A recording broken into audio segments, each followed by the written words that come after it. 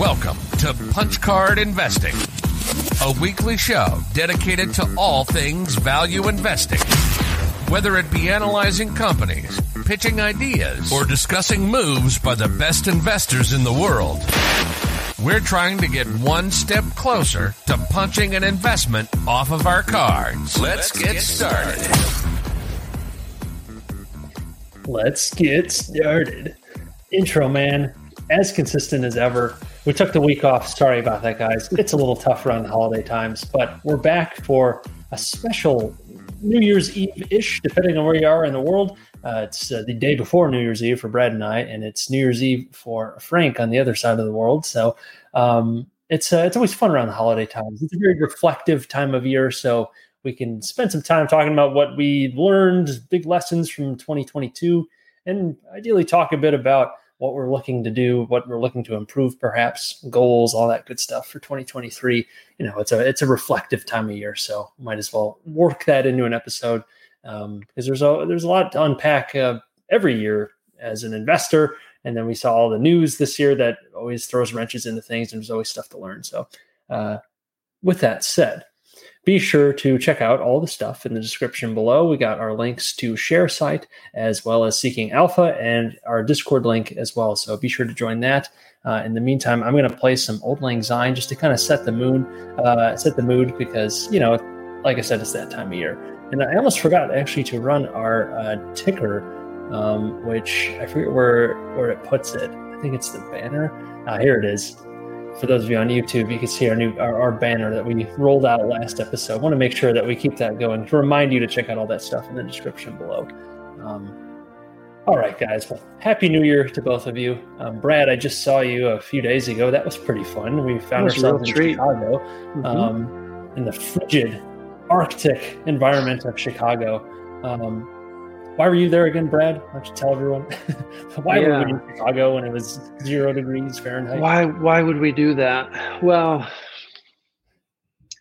it wasn't much warmer back where we're from, where we're living now. But I guess not. It got below freezing in Houston for a day.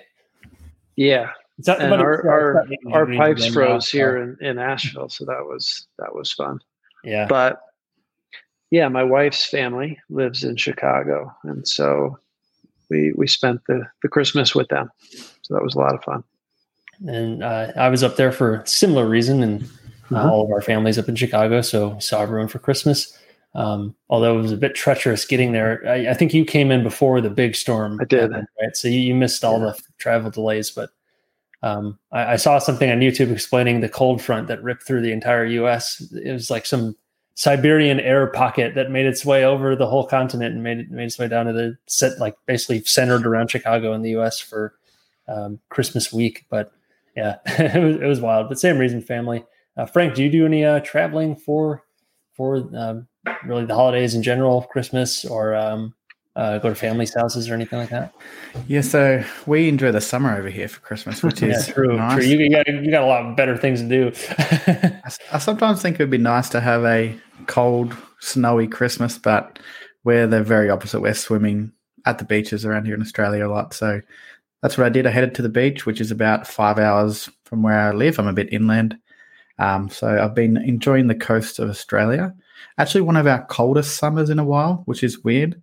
We had I think 9 of the last 10 summers have been the hottest summers ever recorded.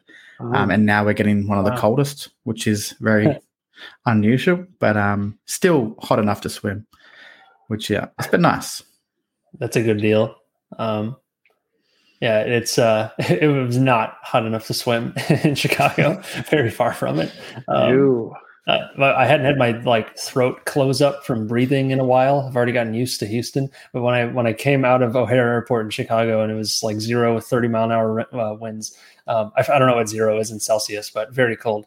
My throat immediately closed up trying to take a breath. That was not fun. No. First question I had for all of my family when I met them is why do you guys live here? And I moved out. One of the perks of moving down south is the weather's a little bit better, but there are plenty of trade-offs. Anyways, anything else slated for the holidays? No, just relaxing over here in Australia now. I've spent enough money over the Christmas period that I need to relax for a little bit, I think. Relax the wallet. Where is the nearest coastline to where you are? Is it Sydney or? So just south of Sydney, in Wollongong is where I went.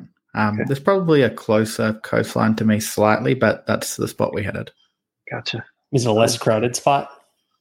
No, it's pretty crowded, but it's really nice. It's crowded for a good reason, I think. Yeah. Better take advantage of it while you have it, right? So that's good. That's right. So what did looking backwards now, what did we learn in 2022?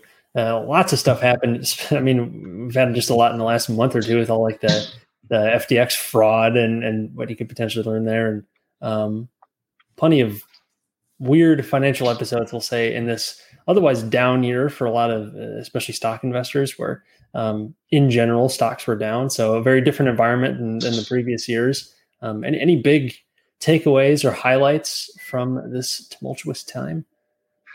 Well, I was just talking to my dad, and I think he was saying the S&P is down like 20% on the year. It peaked basically right. January 3rd or something like that. So it's pretty consistent, bear market this year, which we haven't experienced in, it feels like, a very long time. So it was kind of an opportunity to take stock of, what is it like when prices aren't just rising steadily each and every day, week after week. But I'm still trying to kind of get my bearings. Like, what are the big milestones this year, right? I've been disoriented with the move, and it just felt like it's hard to get my bearings at the moment. We had that kind of midweek episode where we talked a bit about the move, but and talking with you the other day, sounds like you're pretty happy with it, right? Yeah, no, I think it was a smart decision. It takes a while to settle in. Yeah, right. So. The smart doesn't mean easy, right? No. There's adjustments for sure. I feel more on that side of things, and that the decision definitely feels right. Even now, we're only half a year in, but not even half a year in, but it definitely seems like it was the right decision for now, even if it was difficult and relatively expensive, but there are far worse things. Yeah. I guess one thing that comes up is, when there's all kinds of volatility in the market, when things are heading south quickly, it's okay to just step back and take a breath and kind of regroup, and you don't need to act, right? It's tempting to see your portfolio crashing and think, I need to do something about this right away. But one thing seems like we learned from Guy Spier every quarter is, there's always the option to not do anything. And, kind of get a level head and then approach it when you can think a bit more rationally about things. So that's been a big lesson this year for me. And inaction is weirdly difficult. Because even if you're bullish, and you want to keep buying, you keep buying and buying, but the stock keeps going down and down, and then you're out of cash. And now it's like, now what do you do? So it cuts both ways, not just the sell button, but the buy button too. When do you turn off the buy button as opposed to the sell button? A lot of people had active sell buttons this year, that's for sure. That's the only way you get a down market, right? Right. Frank, what about you? Is that kind of the same vibe? Just Is that one of your key takeaways or anything else? The biggest thing is the market conditions that I think we're in. I've never invested through a real bear market, I guess, starting around 2012 roughly, but that was mostly index investing anyway. Sure. So this is the first really difficult market. Obviously we had 2020, but it was just kind of a quick drawdown into a really bullish market. So that was a strange environment to invest in, but this is definitely the more difficult, I think. So I've kind of been comparing what I was doing last year in 2021, which was a real bullish market, compared to this year, which is a real bearish market. Mm-hmm. Obviously, my returns were better in 2021, but just how active I've been, what kind of positions I've been taking, I've been less active this year in a bear market than I was in a bull market, which probably doesn't sit well with me. And I know Brad just mentioned not being active, but I think you shouldn't be active on the sell button in a market like today. But I would like to take advantage of a bear market and be finding opportunities. I'm definitely seeing more opportunities. But for whatever reason, I've spent a lot of my time kind of averaging down on positions, which has worked out okay. I'm pretty much break even for the year, slightly up 1 or 2 percentage points. But I'm really trying to reflect on what I've done wrong and right here. And never been in a market like this before, it's hard to know. So obviously getting through it with the market down significantly and my portfolio flat, I'm happy with that. But I still feel like I've probably missed a lot of opportunities along the way and probably didn't play it perfectly is how I'm thinking about it. I think what makes it really hard, a lot of people, at least my general sense is that the knee-jerk reaction is when the stock goes down, it's immediately better than it was, when it was more expensive a while ago. And sure, that intuitively makes sense. But then there's also a lot of fundamental shifts happening that are actually justifying the stock going down. And that's seemingly harder to navigate. The future seems more uncertain in a bear market for whatever reason, with actual company fundamentals, cash flows going down, earnings going down, debt levels rising, perhaps dilution rising. That kind of throws a wrench into things. It's not as simple as just saying, oh, it's cheaper now. It's like, well, why is it cheaper? Is it just sentiment or is there something fundamental going on? And there's kind of like a weird mix in this last year where it's a combination of sentiment and then legitimate fundamental shifts, potentially because of things like monetary policy and debt costs going up, demand slowing for whatever reason. And it just makes trying to predict the future, which is already impossible, that much harder perhaps. And then you have to get over I know, Brad, you like this concept, the price anchoring bias, where you might have been fixed to one price before. So therefore, if it's below that price, it makes more sense to average down. But again, why is it actually going down in price? And that's it can be hard to wrestle with, especially if you're wrong on something, which when the tide goes out, right? You see swimming naked. You're starting to see that now. What companies actually have moats and really strong balance sheets, good capital allocators, and all that great stuff that we love to talk about here. I think most of what we've seen has been a multiple re-rate in the market, the really sentiment shift. Now slowly catching up is that earnings re-rate, which obviously earnings are trending down. So to be a bit speculative, I guess, I wouldn't be surprised if we've got a long way to go yet. I don't think a lot of the earnings recovery is going to happen overnight. Maybe you see some shifts towards a lower interest rate environment sometime in next year. Don't want to call a prediction on that one, but that could support the earnings. But I still think most of what we saw was a multiple re-rate. So I think I'm trying to look, particularly in an environment like today, I've been more attracted towards asset plays, I guess. Whereas in a market like this, assets don't lose their value as quickly, depending on the asset, of course. But earnings are getting hit pretty hard. So a company that has ideally both, some kind of underlying assets that are still valuable, not losing too much value, with some earnings powers as well, they're the more attractive ideas to me at the moment. I think strategies like a net investing approach work better in this environment. A few people I've been following are having pretty good years in a market.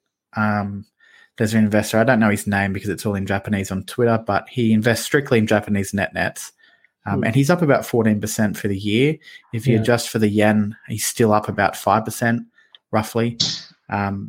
So those type of approaches are pretty attractive in this environment. So I think that's what I'm going to be looking out for a little bit more. My portfolio is made up of a lot of companies that are growing earnings quickly, and I'm expecting those earnings growth to slow down, which might make for a more active year in 2023, depending how that all plays out, I guess. So almost deprioritizing quality and instead looking more at cheapness, I guess, and asset plays, like you're saying. Yeah, I don't want to remove anything that I'm already focused on in the quality side. Like most of these positions in my portfolio at the moment are long-term positions. I'd say over half of my portfolio at least I'd expect to still be holding in 10 years. Obviously things change, but that's kind of the outlook I have. But there is part of the portfolio that I feel like I could play around with and be a little bit more defensive, look at the asset side of things. And I think in an environment like this, it could be the safer way to go. I just feel a lot less confident predicting strong earnings growth or multiple re-rates in any sense. So maybe an asset might be more valuable to look at. So looking ahead to 2023, then that's something you're looking to focus on more, just really the types of things you're looking at? Yeah, so that's always something that I am looking for. I think just depending on the environment, more one or the other appears more. So previously in the low interest rate environment, these long-term compounders seem to be everywhere. So that's what I was finding. And I wasn't finding too much of these deep value asset plays, turnaround situations that I think might become more popular. So I don't want to shift my strategy. I want to maintain what I'm doing, but I have a feeling they're the type of opportunities that are going to, I'm going to have more confidence in at least. Gotcha. What about you, Brad? What are you looking potentially to change, if anything, for next year, looking to improve?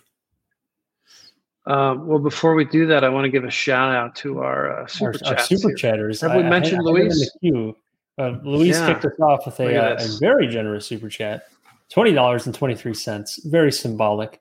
Wishing us all many returns on capital in 2023. I guess Luis had a good year. He's a consistent super chatter. We appreciate you and your support, Luis. And I want to say we'll see you in Berkshire. I forget if you said you were going, but a number of people I think so. Should be going. I know, Brad, you're considering going. I should pressure you on air to go. I will be there for sure, barring some travel disaster. But should be May, so it should be pretty tame, right? But yes. And then we also have another one from something Luigi, like from Mario and Luigi. GG Luigi PG. I think that's right. Yeah. In any super investor history, there is at least one investment that was sold prematurely and prevented to become a 100 bagger. So prematurely selling. Have you ever considered to actually never sell approach? I think was that the coffee can approach, right? Yeah, I think about that a lot. Same. Almost just like, just don't even second guess yourself. Just send it in. I think Toby Carlisle might advocate for something like this as well. Just make the purchase and then forget about it, so you don't miss the 100 bagger potentially. Yeah, well, I know guys like Monish Pabrai and Guy Spear are constantly kicking themselves for selling some of these companies that would be worth more than their entire current portfolio. They're doing all right, though. They're doing okay. It's a different game when you're at that level, though. You're going to probably be a lot more defensive. And this, I would call this a more offensive strategy, where you're letting stuff go to zero and in the search for that, 100 bagger, and that it requires a lot of patience and like extreme discipline. But you're going to probably see some serious volatility in the meantime, which if you're trying to be pretty defensive because you're already super wealthy, it's a different game, I think. Yeah. Yeah. It's a strategy that like coffee can in general that I almost thought I was going to be a coffee can investor for a while there. I really like the idea. The index fund bias, I think. Never sell, just keep buying. I think though I want to be concentrated, and to outperform, I think this might be the hard way to go about it. I think this is kind of asking for market average results if you become so diversified, making these random bets here and there. True. There's obviously a way to do it right. Maybe you find 5 to 10 really great companies in the first few years of your investing and hold on to them forever. But then I think there's a lot of downside kind of baked into that where they might all go wrong. So you need to almost be diversified if you're going to do that. And I don't know that would lead to outperformance. There has been studies that shown that it does, because you aren't touching those really big winners. Maybe you only need one or two. But yeah, I have a mate that actually does it, and he doesn't pay much attention to the stock market at all. He's kind of running a dollar cost averaging approach where once every, I think it's 2 or 3 months, he'll just buy a certain price of any one stock and just add that to the portfolio and holds it forever. And he's over a few years, he's pretty diversified now doing that. But yeah, I know, it's certainly interesting. Around market average is what he's done. So he's had a bad year, and because he doesn't pay too much attention, he's actually pretty worried about it at the moment. But yeah, it's a very interesting idea, I think. Mm-hmm. I will say that the market does tend to reward optimists over the long term. So I think the inclination to not sell probably is a good one. But of course, we never know what the future will hold, because I'm not trying to make a recommendation here, but that's probably how I'd look at it. It's like, I don't want to say you should be quicker to buy than sell, but maybe that is what I'm saying. In that, typically, if you have a decent portfolio, if you find a decent company, probably will do okay over the long run. If you do well in your due diligence, but then again, like you're saying, Frank, you run the risk of everything failing or not doing as well as the market, and then you're just wasting your time at that point. So, and then of course you run into the situation. Let's just call it like a GameStop situation, where the stock runs up like in just an insane amount. Like, you're telling me I'm supposed to just keep holding, or what, are you sure I can't hit the sell button? So, it's it cuts the other way as well. When you have these crazy gains that don't seem very sustainable. Our friend Karan was a beneficiary of that. If he was coffee canning that, he would have lost that opportunity. So, well, he played it. I can't believe how beautifully he played that. I think it was 100x, and then he sold. It's like at the peak. I was asking him as it went up, like, I think I forget what the exact prices were, but I think it was about halfway to its peak. I'm like, so have you sold yet? And he's like, nope. I'm like, well, what are you waiting for? And then it doubled again from there. Yeah. Like, how about now? And then sure enough, he nails the top. I was like checking in with him like seemingly every hour, because it just kept going up another however many percent. What a wild! You were more nervous than he was. Yeah, I don't know if I was nervous, but I was like, I was just kind of excited for him. Like, whoa, this is crazy. And that was just a wild time in the markets. Yes. Yeah. wild 2021, 2022. It's just been wild all around. But thank you for the super chat, GG Luigi PG.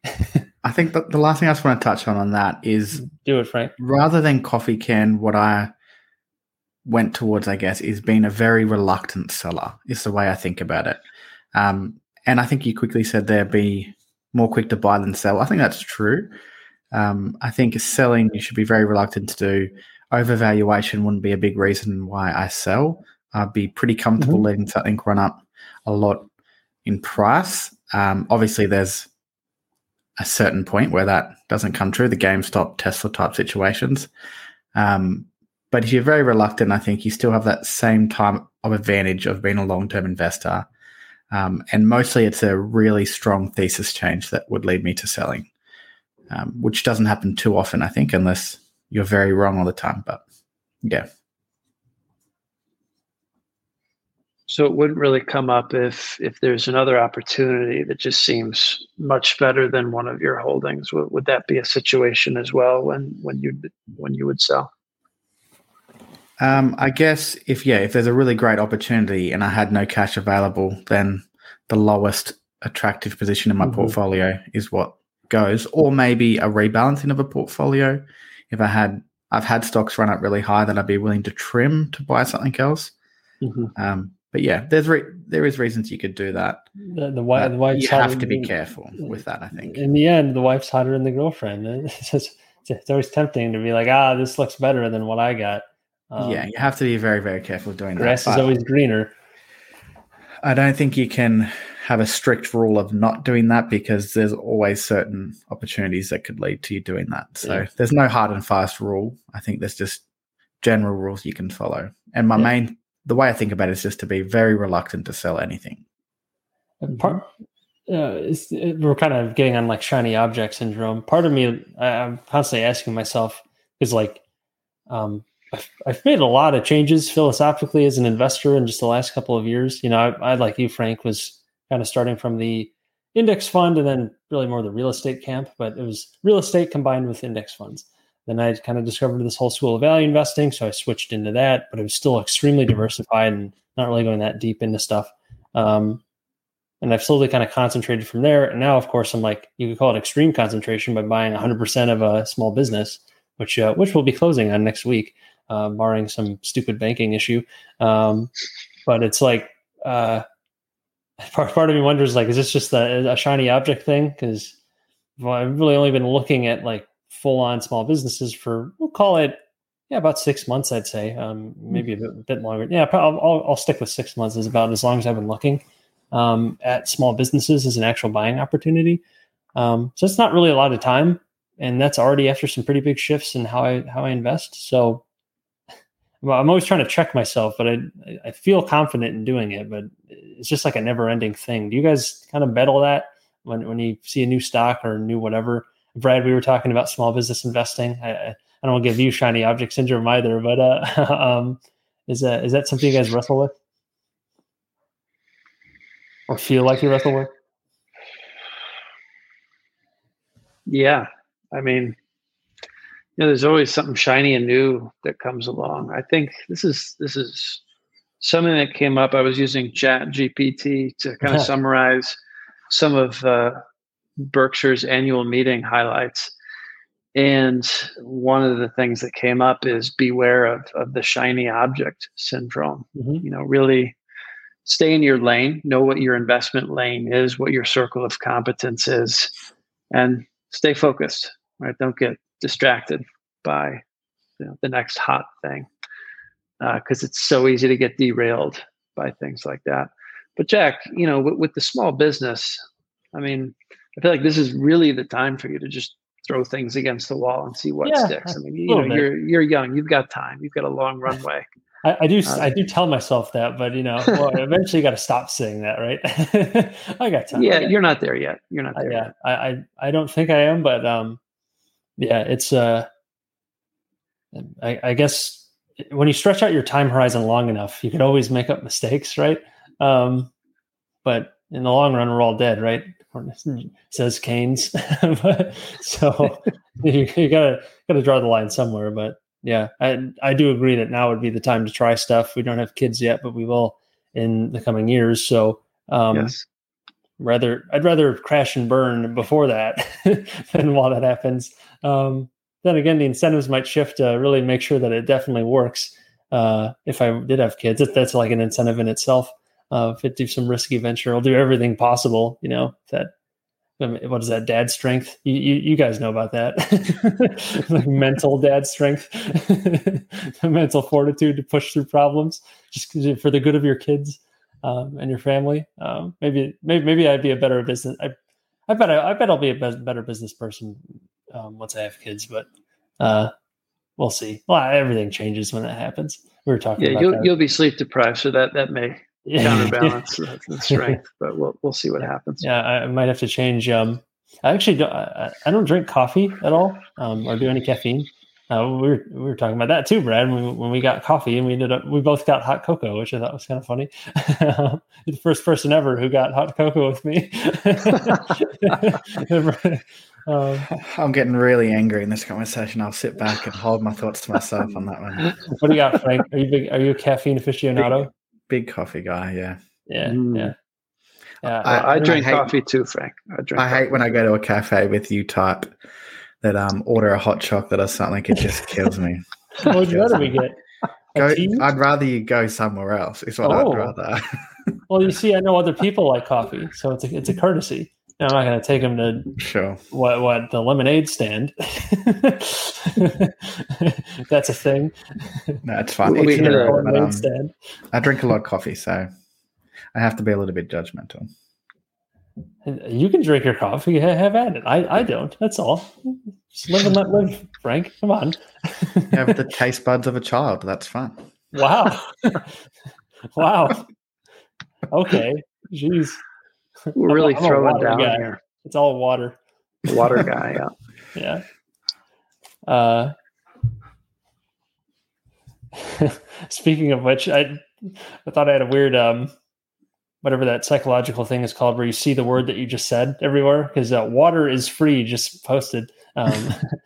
Always try to find reasons why your thesis can be wrong. And he agrees with Frank on that, on selling and different opportunities and when things run up and all that good stuff. But where were we? Talking about kids for a moment there, but bringing it back to 2023. I don't know. What else are we potentially looking to do as investors? Well, one thing that I've been starting to pay more attention to slowly, and I think we just started to touch on it a little bit before, is how much risk I should be taking. And being younger, like I'm almost 30 now, so whether that's young or not is up to you. You should probably take on more risk while you're younger, and the older you get, the more conservative you should be with your capital. Some people would disagree with that, but that's at least the way I think about it. If your income is high enough relative to your investment portfolio, there is a high degree of risk you should take, I think. And that's what I've done, but I'm slowly reaching that point where I want to be a little bit more conservative. Whether that comes through diversification, could be the case. I don't think I'll do that yet. I think that's the long-term goal, though. I know once I'm, say, 50 years old, I'll probably be a lot more diversified than I am now. But maybe just focusing more on some downside protection with the type of positions that I take. I have one that comes to mind position in my portfolio that is a very high upside potential, 4 or 5 bagger in a short term if things go well, but it's an absolute zero if not. That type of investment, I think I should slowly start to phase out of the portfolio. It's a 4 or 5% position, which I was willing to lose completely. That's part of the thesis. And then obviously if it goes right, then it's a pretty quick sell. It's more of a trade, you could almost think of it, short-term investment. They're the type of things that I'm slowly wanting to phase out of the portfolio the older I get.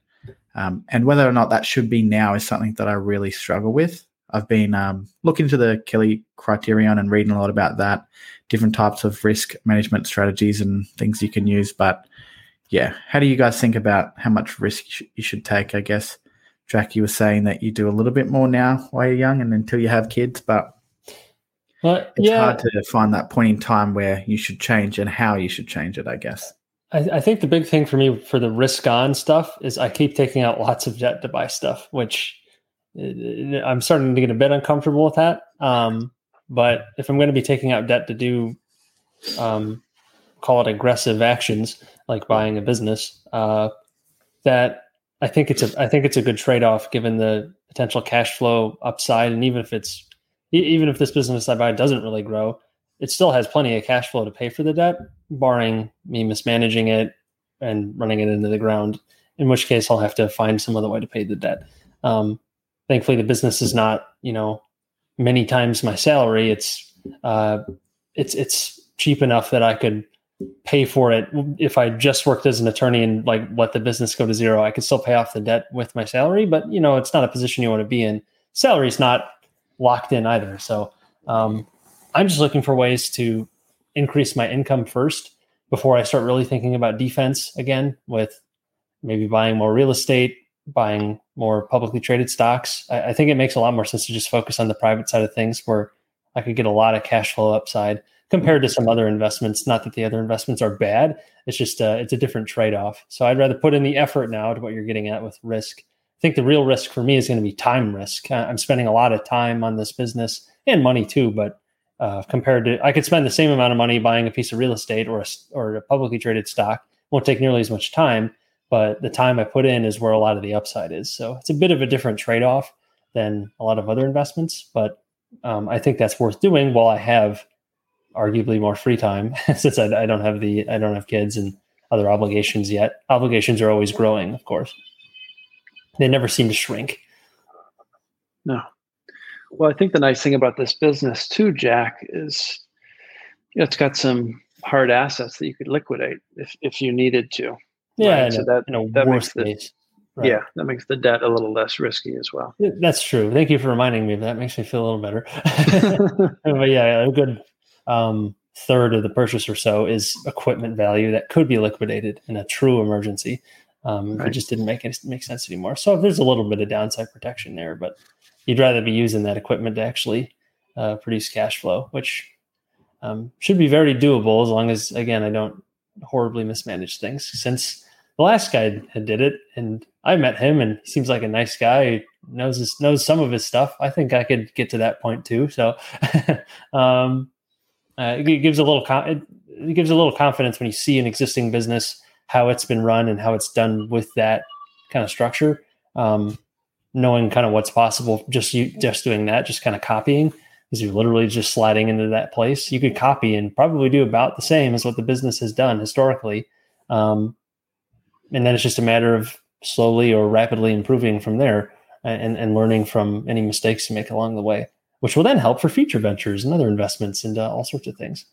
So the tuition here is the tuition payoff here. It should be pretty large because this is definitely the most significant undertaking besides like my actual career, my most significant investing undertaking, we'll say. I would say much more than my real estate deals, even though those are technically bigger dollar values. Just the time and the upside, and also I guess you could say the downside seems quite a bit higher in all respects for this one. So, can I just quickly ask about the debt there with that type of business? And if you haven't disclosed some of this, you don't have to. Sure. Just quickly, first, was it fully funded by debt?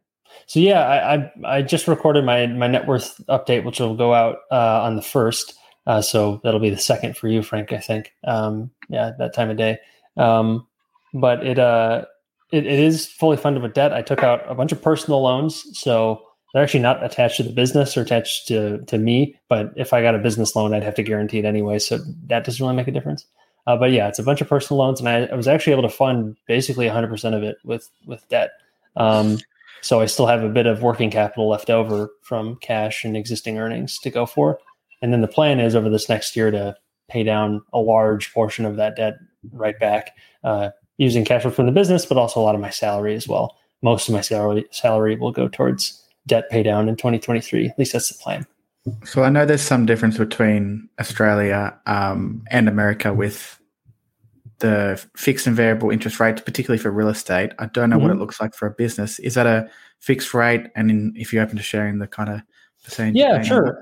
So because these are personal loans, I was able to get these on fixed terms or fixed interest rate. They're between 5 and 7 years. So it's divided up into a bunch of smaller segments, each about, call it 20 to 30,000 a pop, because a lot of banks don't go beyond that, even if your income qualifies for it. They just cap it for risk purposes and probably regulation as well, but whatever. And rates right now on those will range anywhere from like 8% up, if you have good credit, from like 8% a year up to say like 14 or 15 for some of the better loan products. The longer the term, the higher the rate. So I'd say my average rate on these things is probably about like 11%, which is pretty high, but relative to the cash flow I'm buying, the extra few $100s in interest costs per month, it's significant, but it's not a deal killer by any means. I always say that if the difference between a good deal and a bad deal is 2% interest, is it really a good deal, or even 3 or 4% interest? So there's enough room here to where if my salary completely went away and I was only paying with the business cash flow, about half of the business cash flow would be used towards debt payments, and that would all be paid off within 5 to 7 years, depending on how quickly I pay them down. That's kind of the terms we're kind of looking at. Again, not including any of my salary, which I'll be using to pay down. I'll probably pay down one of the loans within the first month and a half. So that'll immediately lower my outflows because that'll eliminate a full loan payment because it's a bunch of little separate loans. So that's one kind of advantage with that, I guess, so you can quickly whittle down the minimum payments by actually just eliminating a whole loan rather than just improving your principal balance without changing the payment amount, if that makes sense. Yeah. Do you know specifically what your kind of interest coverage from the business cash flows kind of is? Like, is it well truly covered? That's what I was saying. It's about half of the business cash flows going to debt payments. So interest wise, I don't know what exactly that would split on. But less than half, we'll say, is going to interest, definitely less than half. Since because it's 5 and 7 year terms, a lot of that is going to principal. Just for each minimum payment. And I actually mixed in a 0% interest like credit card bonus for 1 year that I'm using for like all the closing costs. So that's 0 interest. I had to pay like a 4% fee up front. So there is interest, but it's up front. And then there's no payments, no required payments, I should say, for those 12 months. But I'm going to definitely number one priority is paying off, probably based on shortest term first, even if the rate's a little higher for the longer term stuff, just to get it all out of the way and de-risk a bit. It's a bit of a shell game, maybe, just kind of moving money from one place to another. And it'd be time to clean it up for this year. Yeah, that's really interesting with a private business like that. I would be doing probably something similar to you as well, where I'd want to de-risk it, get rid of that debt. But then looking in the public markets, that probably wouldn't always be the best decision to do. There's probably higher returns you can get than paying off the principal on that debt. So yeah, it's really interesting because you do have to think slightly different when it's a business wholly owned by you in a private market, very illiquid, things like that. I don't know if it's that exactly, but it's just the cash flow level is very different. If I were to do the same thing with a bunch of debt to throw it all into the public markets, and let's say for some reason my expected return was above the interest rate, which is arguable if the interest rate's 13% in some cases, probably make a lot more sense just to take that 13% risk-free return in quotes, just paying down the loan. But let's say it was much higher. In a lot of cases, you don't really have real cash flow and things are volatile. So it's very hard to predict what kind of income is going to come in from your stock holdings. If there's a down month, now all of a sudden you're in rocky water. There's always the adventures with margin. That's always something to watch out for. So you never want to be underwater. And because I'm buying this business with the intent to actually increase income rather than just increase equity value, although that will come with increasing income, I'm not looking to sell it. So because of that, I want to actually increase my cash flow. And one way to do that is by paying down the debt. Maybe it's just the cash flow focus in particular that does that. I'll clarify. I don't mean like taking on debt to invest in the public markets. I mean more so a company that I hold that is public. Mm-hmm. When I'm looking at their capital allocation, I want them to be reinvesting towards or spending that capital towards whatever's the highest return. And typically paying down debt is not necessarily that thing. So I don't know whether within your business there is a better way to allocate capital towards growing the business. Maybe not knowing what kind of business it is. It'd be hard to kind of beat that 10% debt rate or whatever. Yeah, I'd actually need to look into that because I do want to do that calculation. I just want to get a little bit more kind of breathing room first. But yes, reinvesting into the business is still definitely a profitable thing. For this business, it's a cleaning business with a couple of vans, for example, with equipment in them. Getting a new van fully retrofitted by the van and everything, we'll say costs $35,000. I could reinvest $35,000 into the business to buy another van, increase your capacity by 33%, we'll say, get another employee in there, and all of a sudden you grew the business by a third, as long as none of your other costs rise, which they shouldn't if you're doing things properly. But so there's definitely opportunities there to grow it more because it is a small business, only a couple employees. You could definitely, even with just like semi-competent efforts, grow it a little bit from there. Because you own 100%, if it grows 10%, you get to keep all 10%. So that's the nice part. So yeah, there are opportunities. I just want to get a little bit more breathing room just off the bat, especially because some of these loan terms are kind of quick. So just in case things go south quickly or I lose my job for whatever reason, I'd rather just use the income I have coming in now to pay down some of the debt, at least in this first year. And then I'll be a lot more confident to start throwing more money back into the business. For now, I guess it'll be a lot of time thrown back into the business. Yeah, I agree. I probably did the exact same thing. It's just interesting to me to think about capital allocation when it's 100% your money, your risk. Yeah. Compared to having a portfolio full of companies that you would expect capital allocation kind of in a different way. It's the same kind of debate I have with my partner.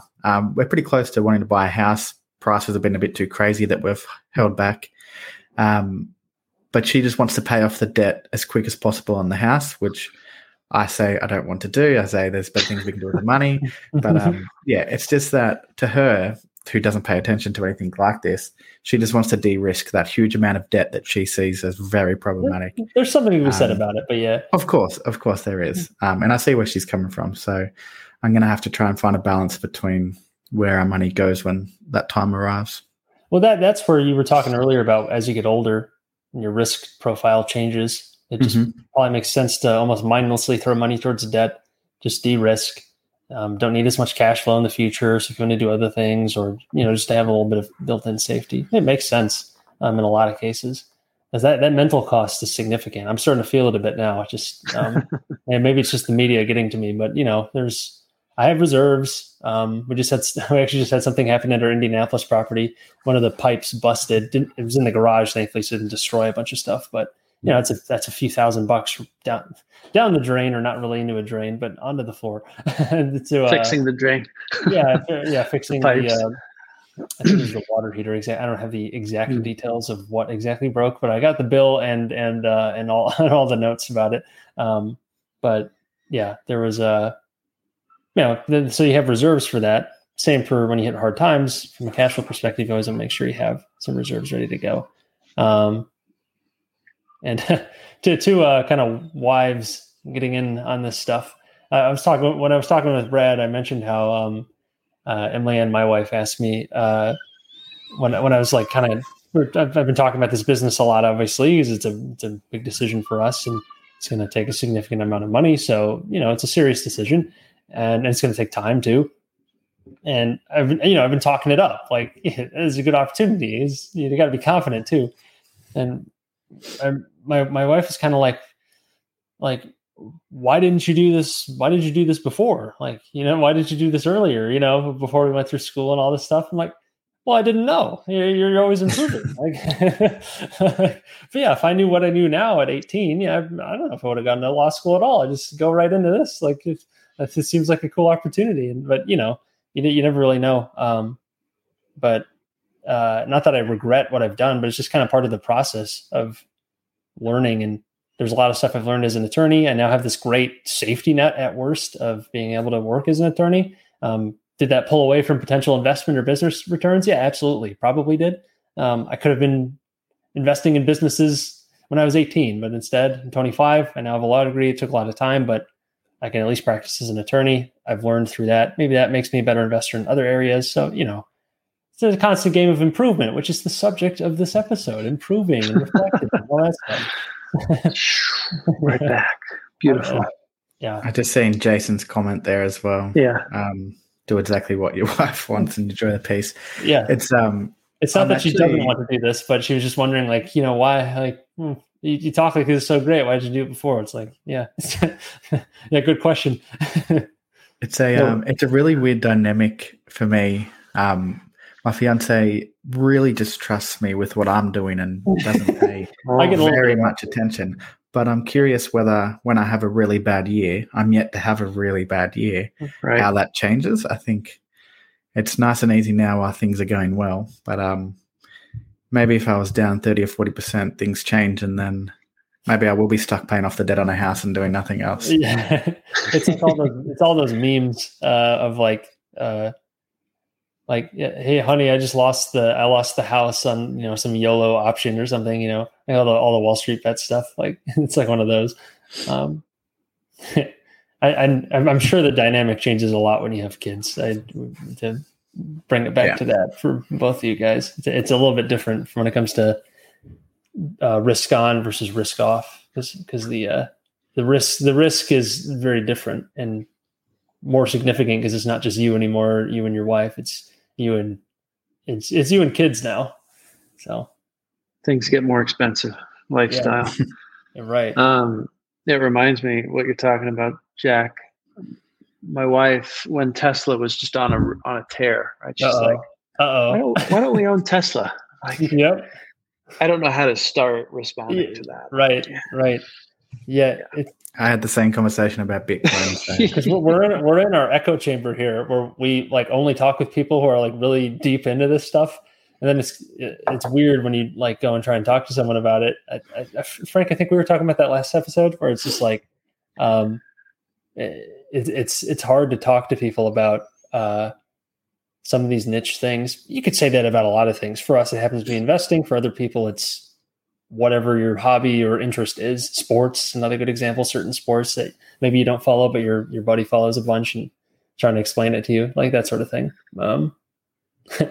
Kind of like you guys with cricket, Frank and Tom explaining cricket to me. Like, I'm a big baseball guy, but it's just a different language. If you're not really into it, it's very hard to explain. Yeah, it really is a whole nother. What's that? I told my wife that we lost money. Taking it to Europe. Just throw more money at it. It's fine. Is it a bad thing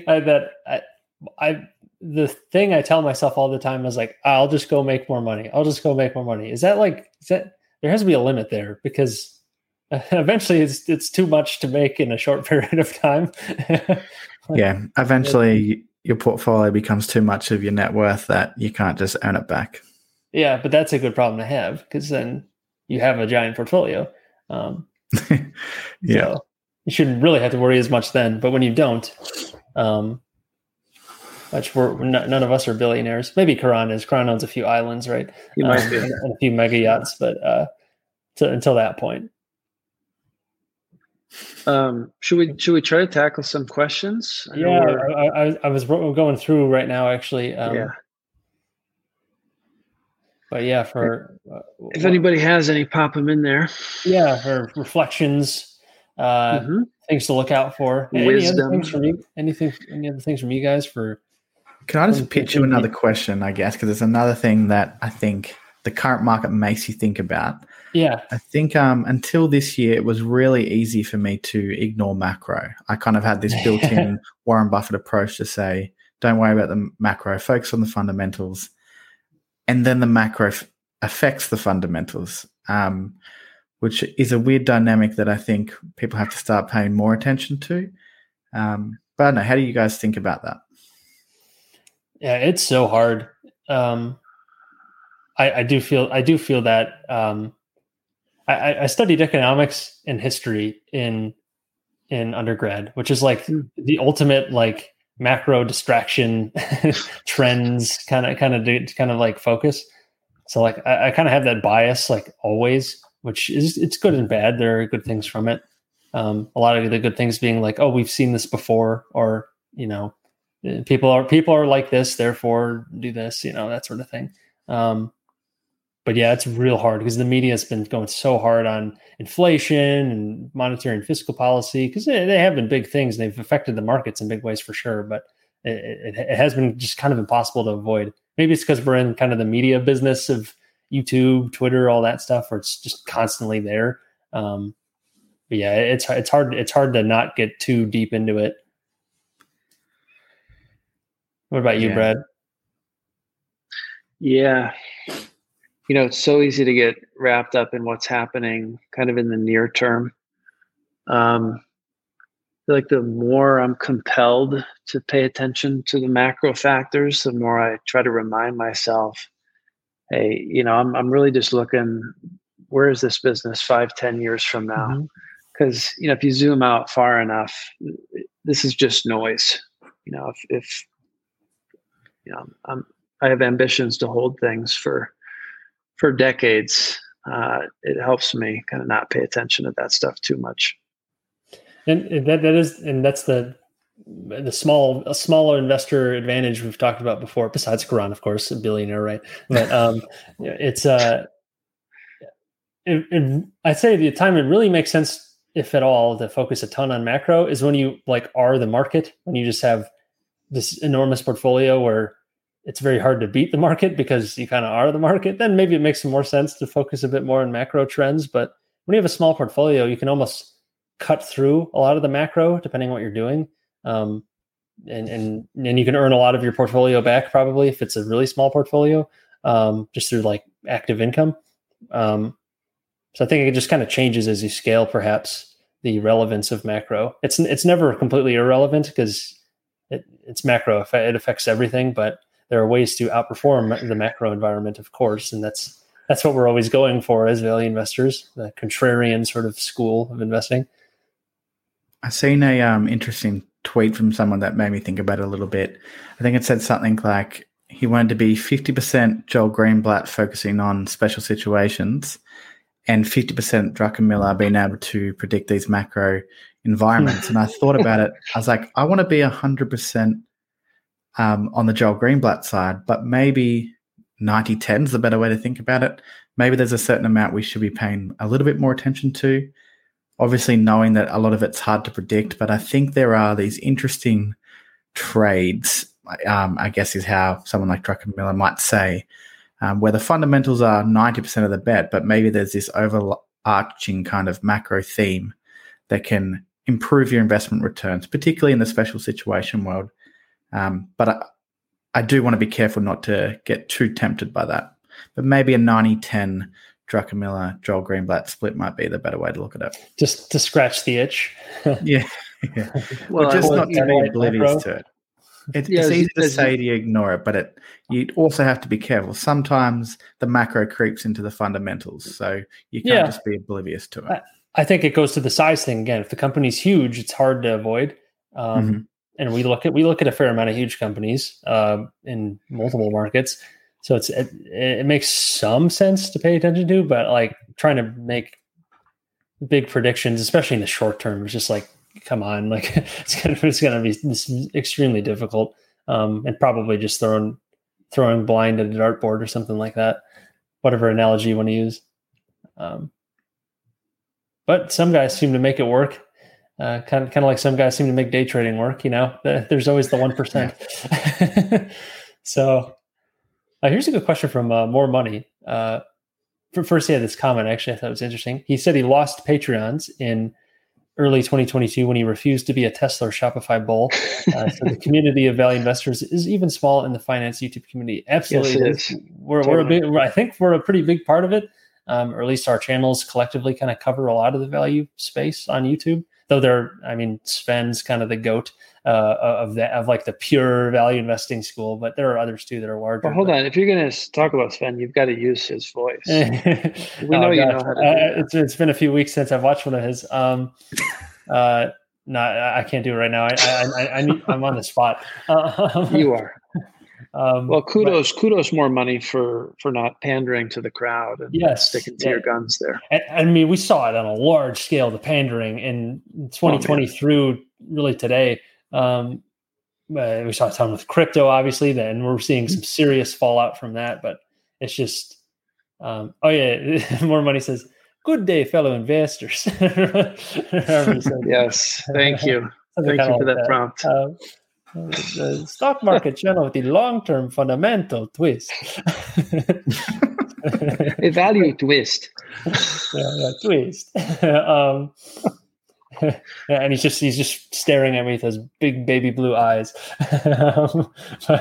Sven's got good stuff. But More Money's actual question here.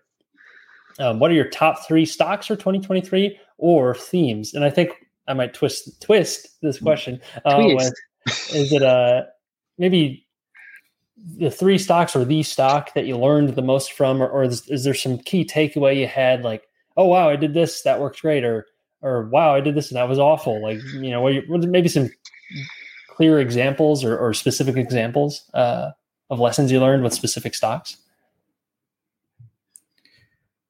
Yeah, that is a hard one. I think maybe this could fall more into the theme category, I guess.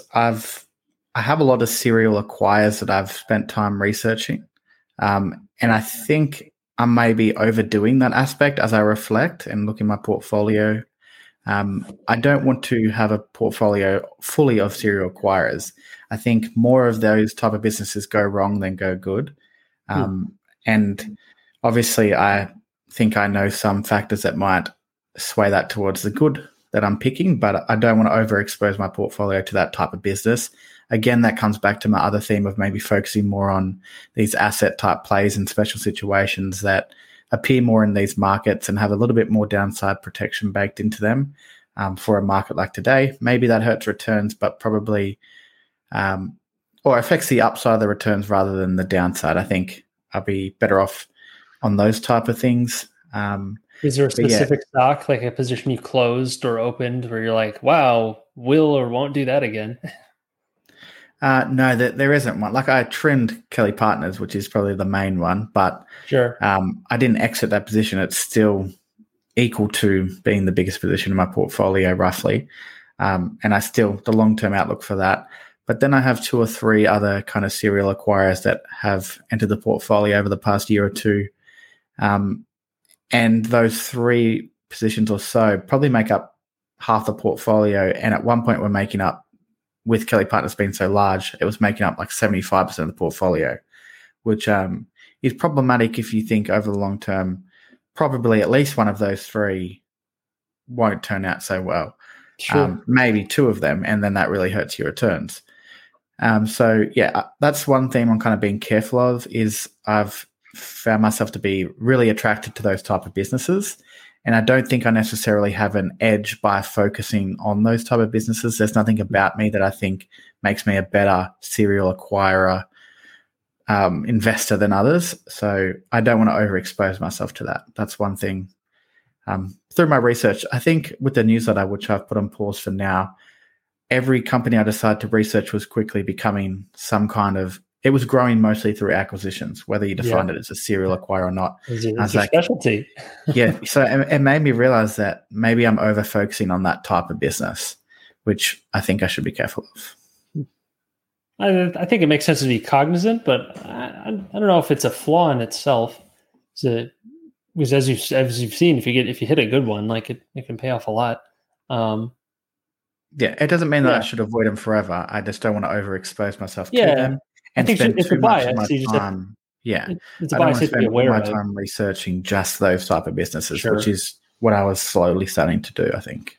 So you want to kind of focus or diversify your perspectives perhaps a bit, just look at different looking companies where you can learn from that, and maybe there's a good opportunity there. Is that kind of the central? Yeah, I guess so. There? Yeah. Cool.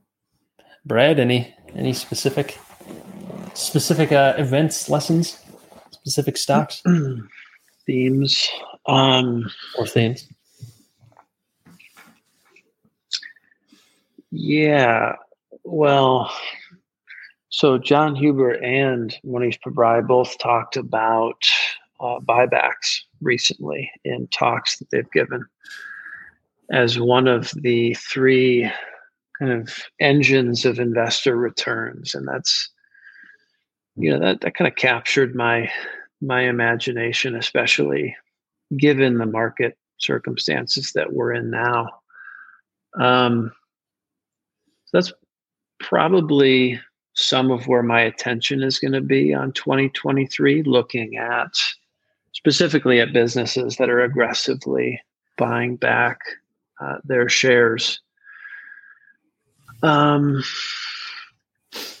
then, this isn't necessarily relevant to investing, but Chat GPT is something I've been playing around with.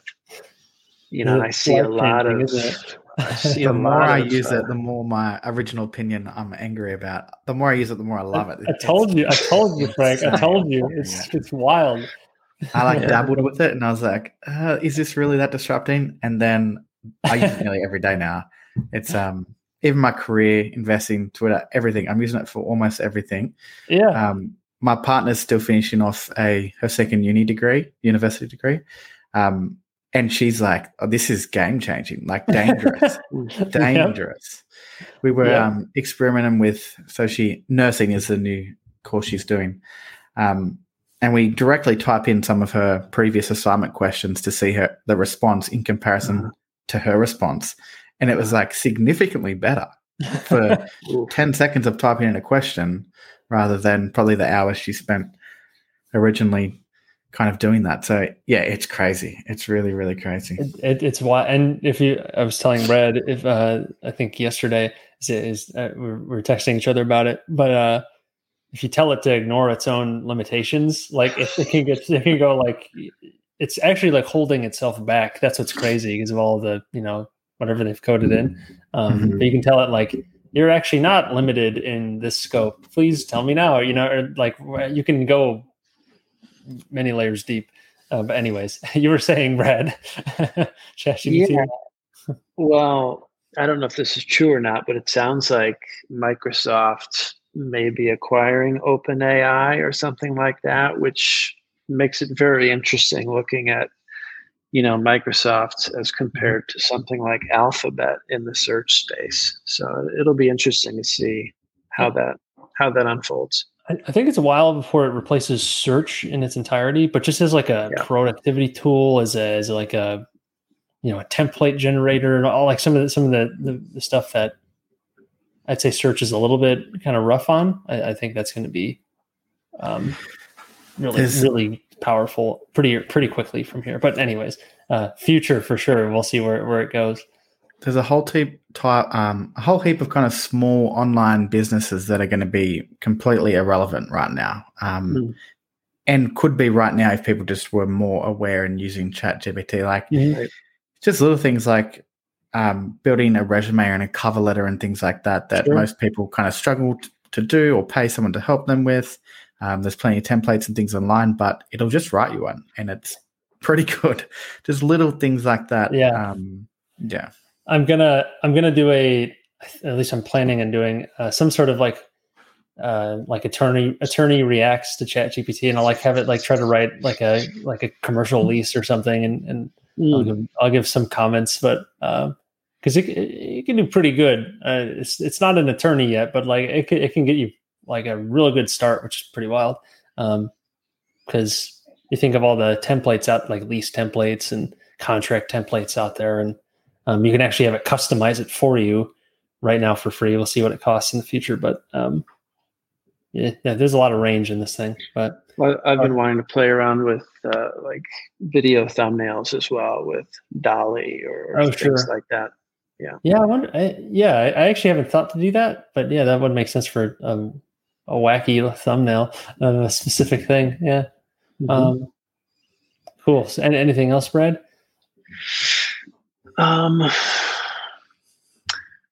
So I also want to get into the kind of short-term rental on Airbnb games. That's been occupying a bit of my time looking for the right property for that.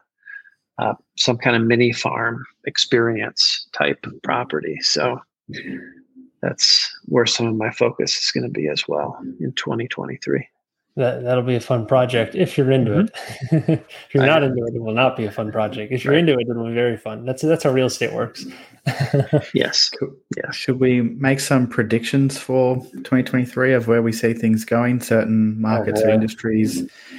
Let's start with S&P 500. Oh gosh, we're making this kind of prediction. Let's do it. Let's just do 3 simple ones and see how they go. Well, you see, I will qualify my answer in that it completely depends on how much the dollar and fiat currencies in general are debased in 2023, which could be huge, could be not huge. It could have actual deflation depending on how aggressive central banks get.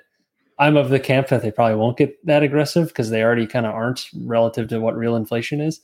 But that said, in real terms, I have a feeling the S&P will be down, but that's just a feeling, and who knows what will really happen. How much? Come on, get speculative.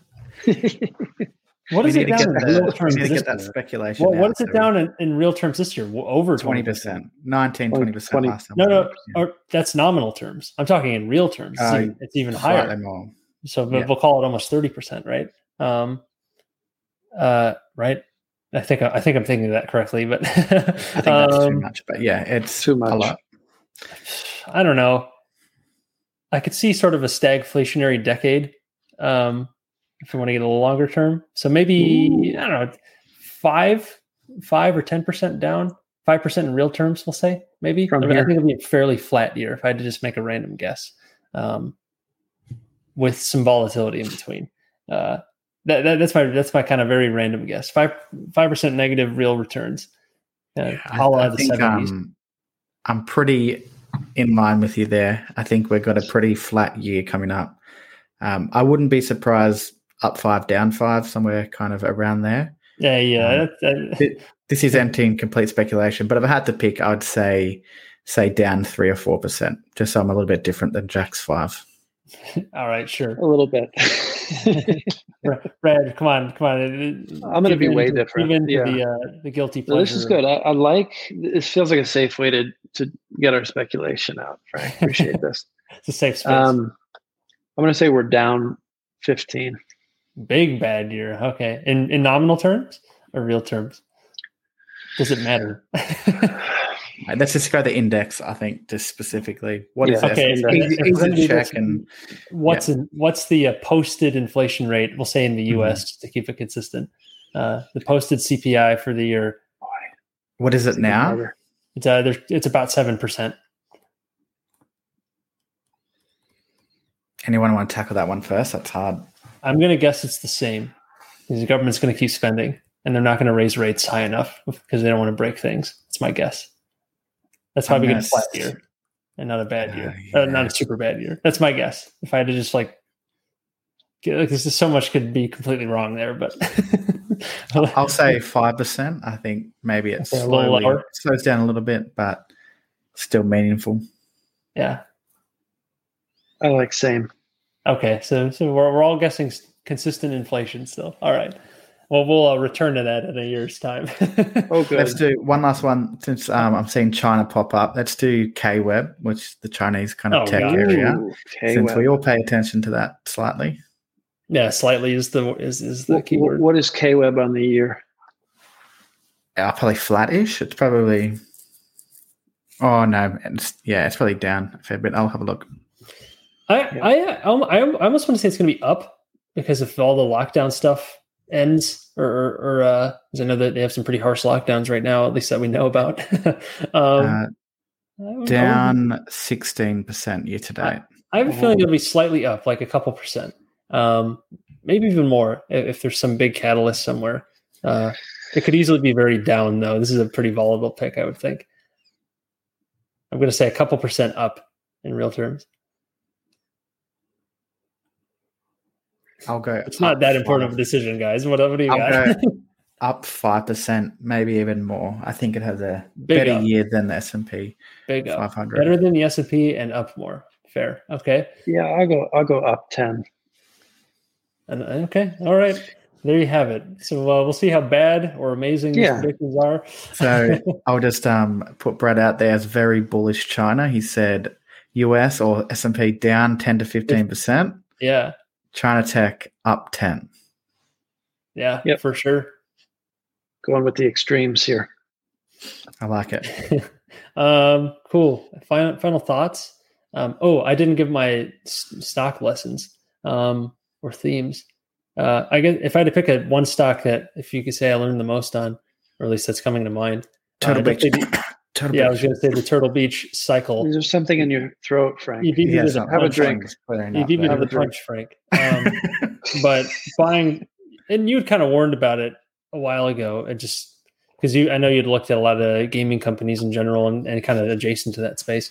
Buying at the top of a cycle is not a very good idea, and it did seem like pretty close to the top of the cycle at the very least.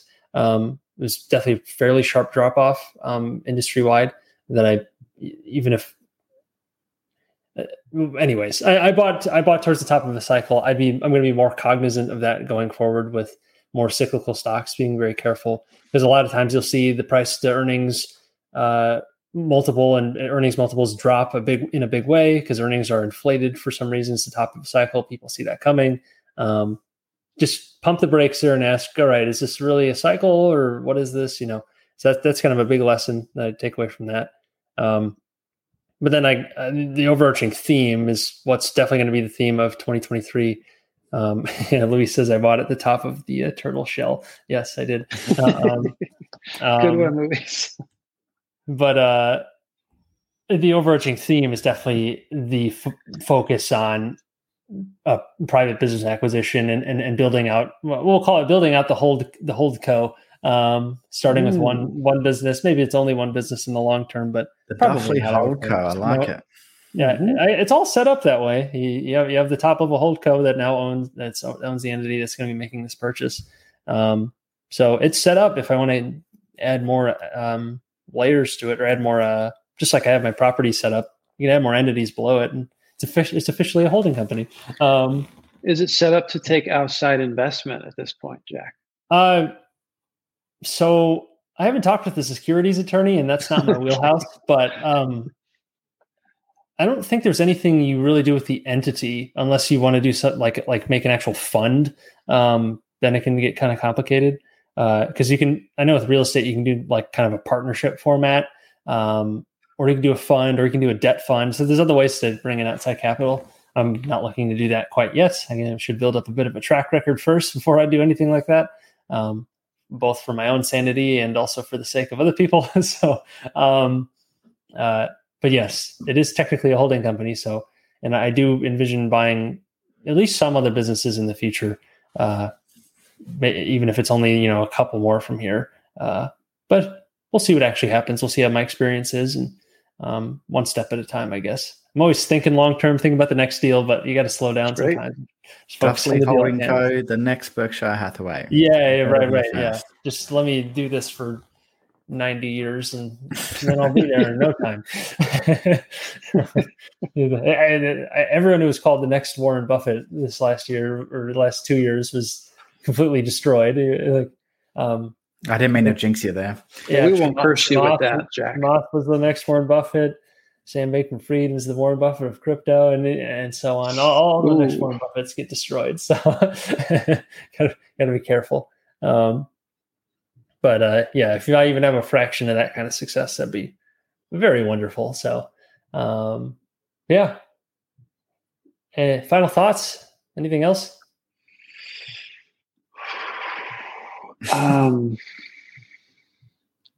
Eat, drink, and be merry. Happy New Year. Enjoy yourselves. Yeah. Should I should play some Old Lang Syne to close us out? Really great. You're cutting out. Jack. Yeah, we can't hear you, Jack. Oh no. Can you hear me now? Yeah, we can now. Okay, great. I was just saying, I wanted to thank everyone for a great 2022. And for some reason, I think the music was throwing it off. But thanking everyone for a great 2022. We're going to have a great 2023. It's going to be tremendous. It's going to be wonderful. The best 2023 is what we're going to have. It was a rocky 2022 for a lot of people, I know. We're looking for positive returns, of course, looking for great deals, and we're going to be there for the whole ride. We got Berkshire's annual meeting coming up in a few months, so if nothing else, we got that to look forward to. But we'll be here every week. So with that said, check out all the stuff in the description. Like, comment, subscribe. You know what to do. And until next time, everyone. Thanks for tuning in to Punch Card Investing. The contents of this show should not be used as investment advice or as a recommendation to invest in a particular security. Please consult with a licensed investment advisor if you need investment advice. All investments carry risk and the potential for monetary loss. Thank you, and see you next week.